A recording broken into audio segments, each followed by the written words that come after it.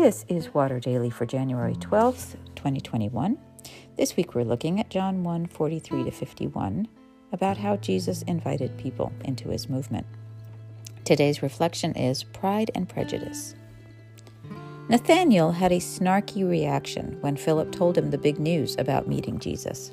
Quote, Philip found Nathanael and said to him, "We have found him about whom Moses in the law and also the prophets wrote, Jesus, son of Joseph from Nazareth." Nathanael said to him, "Can anything good come out of Nazareth?" Philip said to him, "Come and see." Nazareth was evidently considered a low-rent town in a backwater county. Think, say, Secaucus, New Jersey. Deserved or not, that was its reputation. Later, some religious leaders will question whether Jesus could possibly be a holy man using similar reasoning. Look into it, and you will find that a prophet does not come out of Galilee. Nathanael was so sure he could discern who a man was by where he came from. He dismissed his friend's claim out of hand. I don't think it's possible to be human and be free of prejudice. We navigate life by sorting and categorizing the input we receive. And if we've been taught that a certain kind of person is one way, or if most of our experiences of that kind of person have gone that way, or if most of what we see in the media depicts that kind of person that way, our default position will be to assume that that's how those people are. Sometimes we sort by race and ethnicity and nationality, sometimes by class and education, sometimes by temperament. I have a prejudice against people whom I perceive to be angry. I shut down and I judge. I have prejudices about weight, loud chewing, hunting, extremists. If I ever thought about it, I'd be astonished at how many biases I hold, many of them unconscious. Prejudice may be part of the human condition, but acting on it does not have to be.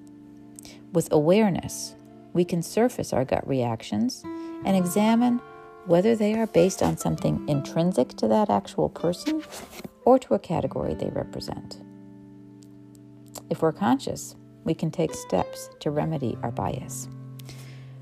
For instance, take my negative reaction to people who often appear angry or combative. What I want to do is walk away from people like that, not engage. And what does that do? Further isolates them. What might I choose to do instead? Oh Lord, this is work. Is remember that person is created and beloved by God. Pray for them to be blessed and ask God to show me how God sees them.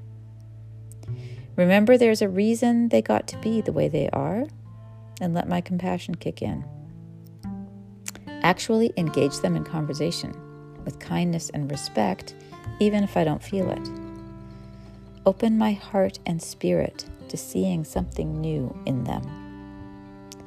All reconciliation begins with actually seeing another human being.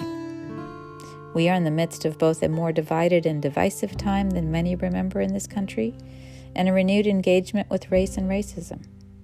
Now is a very good time to look within and learn to look out, beyond our assumptions, to the real people in front of us. What Philip said to Nathanael was simply, "Come and see." If we all did that with every person of whom we are suspicious or think negatively, I imagine world peace would be in our grasp within seconds. Imagine.